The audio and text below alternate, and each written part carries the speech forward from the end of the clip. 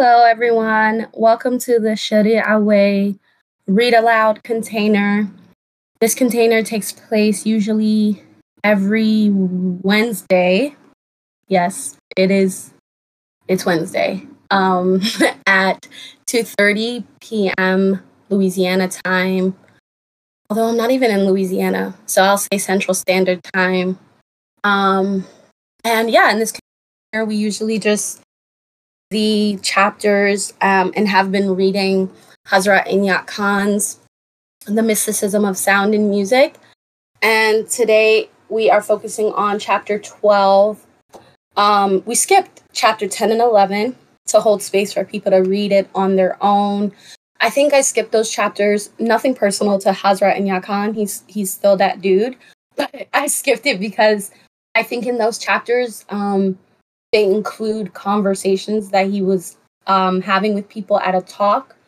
And there's a couple paragraphs where they go back and forth. And so I didn't think it was not valuable. I just was like, oh, it might be choppy for like a recording for book club. So we are skipping a couple chapters. We're going to 12. And today we're going to hold space for, yeah, I would say a little bit of discussion as we read, but no pressure because I want to save the juice for this Saturday's book club at 11 a.m. Louisiana time. So you might be like, why are there so many containers around this book club? So I'm just going to clarify it now if there is any confusion that the read aloud is exactly what it sounds like. Read aloud, do your little juice. Barely. And the book club containers that happen on Saturdays at 11 a.m. Louisiana time are primarily for like kind of deconstructing, analyzing, philosophizing, dismembering, remembering, whatever it is that the chapter we read in the read aloud brought up for us. So like read aloud happens on Wednesday, book club on Saturday. So yeah, now that that stuff is kind of out of the way, yeah. Would anyone like to start off reading the first couple paragraphs and kick us off into chapter 12? I'm still a little winded from rapping. So okay, Tiff, thank you.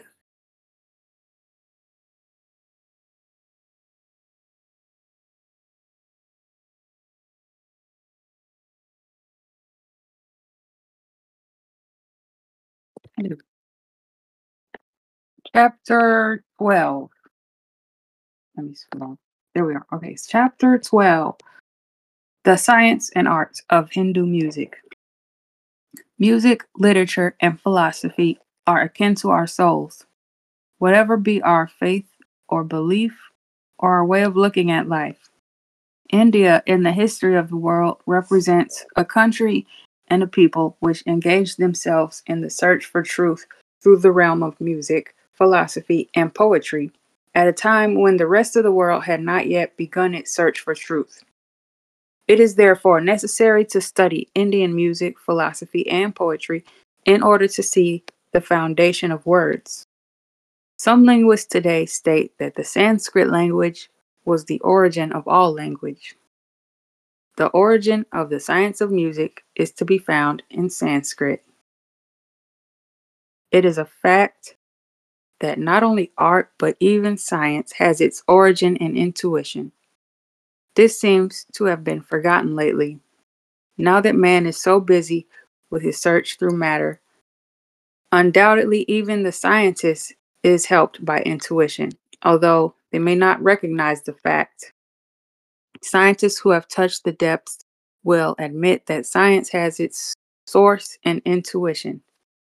Intuition working in answer to the need of the mind and body, inventing through matter things of use, and gaining a knowledge of the nature and character of things is called science. And intuition working through the beauty that is produced in the form of line and color and in the form of rhythm is called art. Therefore, the source of both science and art is intuition. Realizing this source, the Hindus based their music on intuition, and the practice of Indian music has been a culture of stimulating intuition and awakening the faculty of appreciating beauty and then expressing itself in beautiful forms. The science of Indian music has come from three sources: astrology, psychology, and mathematics.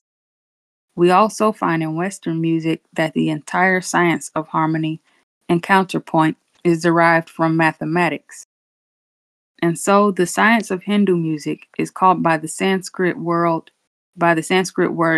prastara, which means mathematical arrangement of rhythms and modes. In the Indian system of music, there are about 500 modes and 300 different rhythms, which are used in everyday music. The modes are called ragas. There are 4 classes of ragas. One class has 7 notes, as in the natural scale of Western music. Then there are the modes of 6 notes, omitting 1 note from the 7-note raga. That gives quite another effect to the octave and has a different influence on the human mind. Then there are the ragas of 5 notes, omitting 2 notes from the scale. Any 2 notes. In China, they use a scale of 4 notes, but not in India. Some say that the origin of the scale of 4 notes or 5 notes lies in the natural instinct that man shows in his discovery of instruments. The first instrument was the flute, symbolical of the human voice. It seems natural that man took a piece of reed from the forest and made in the heart of that reed 4 holes in places where they could easily put the tips of their fingers, the distances of the holes corresponding to the distances between the fingertips, and then 1 hole below. That made the raga of 5 notes. It was only later that scientists followed with the knowledge of different vibrations. But this scale of 5 notes comes naturally when a person places their hand on the reed, and a great psychological power seems to be attached to it. It has a great influence on the human nature, and this shows that the power of all things that have been derived directly from nature is much greater than when man has changed, turned, and altered them so as to make a new form of art. Somebody else can take over. All right. The science of astrology was based on the science of cosmic vibration. Everything depends on vibratory conditions, including the positions of the stars and planets, individuals, nations, races, and all objects. A great deal of the secret power, which the Hindus have found in the science of music, has been derived from the science of astrology. Every note of Indian music corresponds with a certain planet. Every note has a certain color. Every note denotes a certain pitch of nature, a certain pitch of the animal world. The science which existed in the ancient Vedas was the science of the elements: fire, earth, water, air, ether. But these words should not be taken as meaning the same as in everyday language. The element of water, for instance, signifies the liquid state. Fire signifies heat or warmth. Through this science, the Hindus were able to construct ragas, or modes to be sung or played at a certain time of the day or night, or at a certain season. After these songs have been sung for thousands of years, the race has developed such a sense of appreciation of these ragas that even an ordinary person in the street cannot bear to hear a raga of the morning sung in the evening. They may not know the form or the notes, but to their ears it sounds disagreeable. They cannot stand it. We may say it is a matter of habit, and that is true, but I have made experiments with different ragas and found that a mode that should be sung in the middle of the night loses its beautiful influence if we sing it at noon. Every planet has a certain influence, and there must be a certain mode to answer it. If it is not so, then music may become a pastime, but it does not do the work for which music is designed. To an Indian, music is not an amusement or only for entertainment. It is something more than that. Music, for the Indian, is the food of their soul. It answers the deepest demands of their soul. A human is not only a physical body.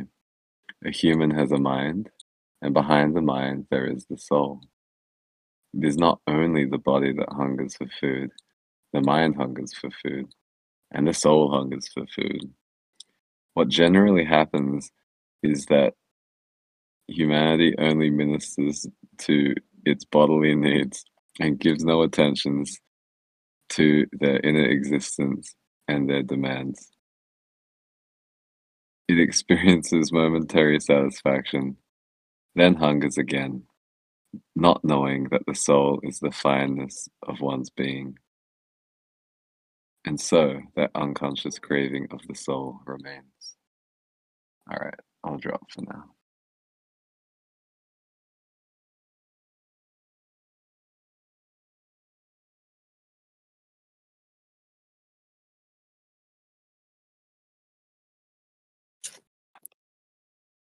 In the undeveloped person, that silent craving of the soul causes him to be disagreeable, restless, irritated.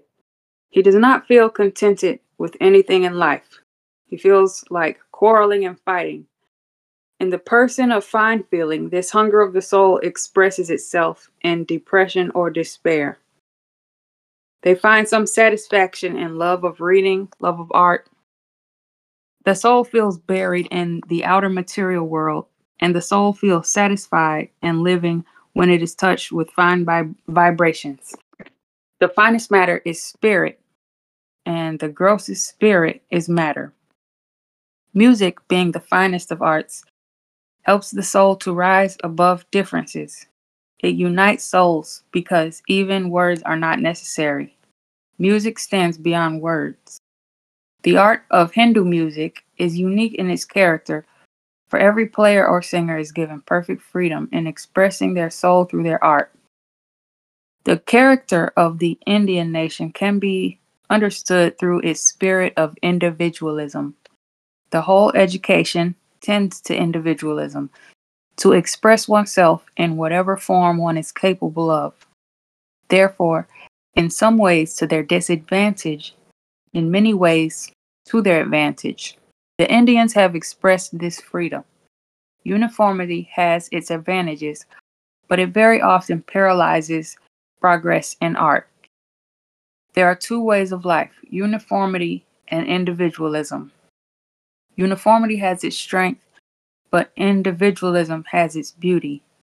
When one hears an artist, a singer of Hindu music, the first thing they do is tune to the tempera to give one chord. And while they tune the tempera, they tune their own soul. This has such an influence on their hearers that they can wait patiently for 15 minutes.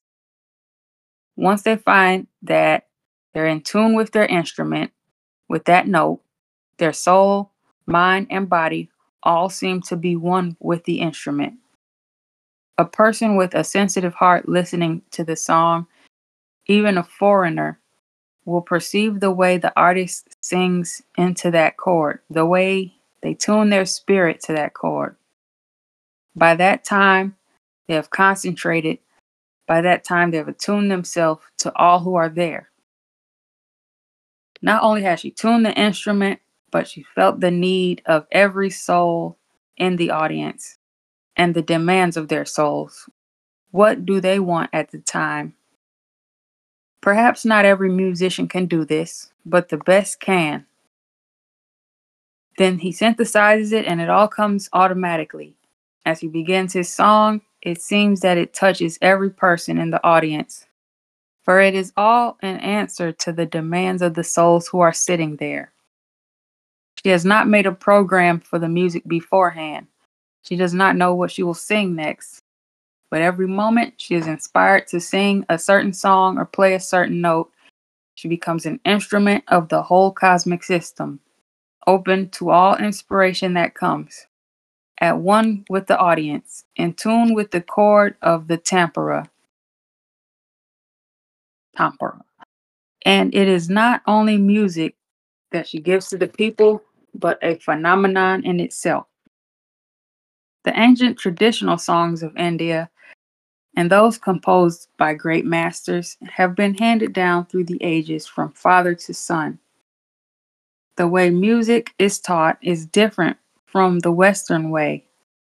Music is not always written, it is taught by imitation. The teacher sings and the pupil imitates. So all the intricacies and subtleties are learned by imitation. Somebody else like to read? Yeah. Thank y'all, by the way. It is the mystical part that has been the secret of all religions. The great ones of this world, such as Christ, Buddha, and others, have come from time to time to be examples for the people and to express that perfection that is in the object of every soul. The secret that was hidden behind all these great religions and in the work of these great teachers was that man should reach to that utmost height that is called perfection in women. And it is this principle that is taught from the first lesson the musician gives to their pupil. The pupil not only imitates the teacher, but they focus on their spirit upon the but they focus their spirit upon the spirit of the teacher. And they not only learn, but they inherit from this spirit. The lack we find today, in spite of all spiritual awakening, the reason why so many seekers after truth do not come to a satisfactory result, is that they always pursue outwardly. They take it from the book or they learn it from a teacher. There was a time in the East, and this exists even now, when a young person who went to learn from a teacher had a great regard for the teacher. Their respect, their attitude towards their teacher was as towards their priest. Therefore, in this manner, they learned to value and appreciate and respect knowledge. Not only did they learn, but they inherited knowledge from the teacher. It is most wonderful to read about the lives of the great singers of India, how they imitated their teachers, how they sometimes became even greater than their teachers. Would anyone else like to read? The object of Indian music is the training of mind and soul, for music is the best way of concentration. When you tell a person to concentrate on a certain object, the very act of trying to concentrate makes their mind more disturbed. But music, which attracts the soul, keeps the mind concentrated. If only one knows how to appreciate it and to give one's mind to it, keeping all other things away, one naturally develops the power of concentration. Besides the beauty of music, there is that tenderness that brings life to the heart. For a person of fine feelings, for a person of kindly thought, life in the world is very trying. It is jarring, and sometimes it has a freezing effect. It makes the heart, so to speak, frozen. In that condition, one experiences depression and the whole life becomes distasteful. The very life that is meant to be heaven becomes a place of suffering. If one can focus one's heart on music, it is just like heating something that was frozen. The heart comes to its natural condition, and the rhythm regulates the beating of the heart, which helps to restore health of body, mind, and soul, and brings them to their proper tone. The joy of life depends upon the perfect tuning of mind and soul. And thus concludes the chapter.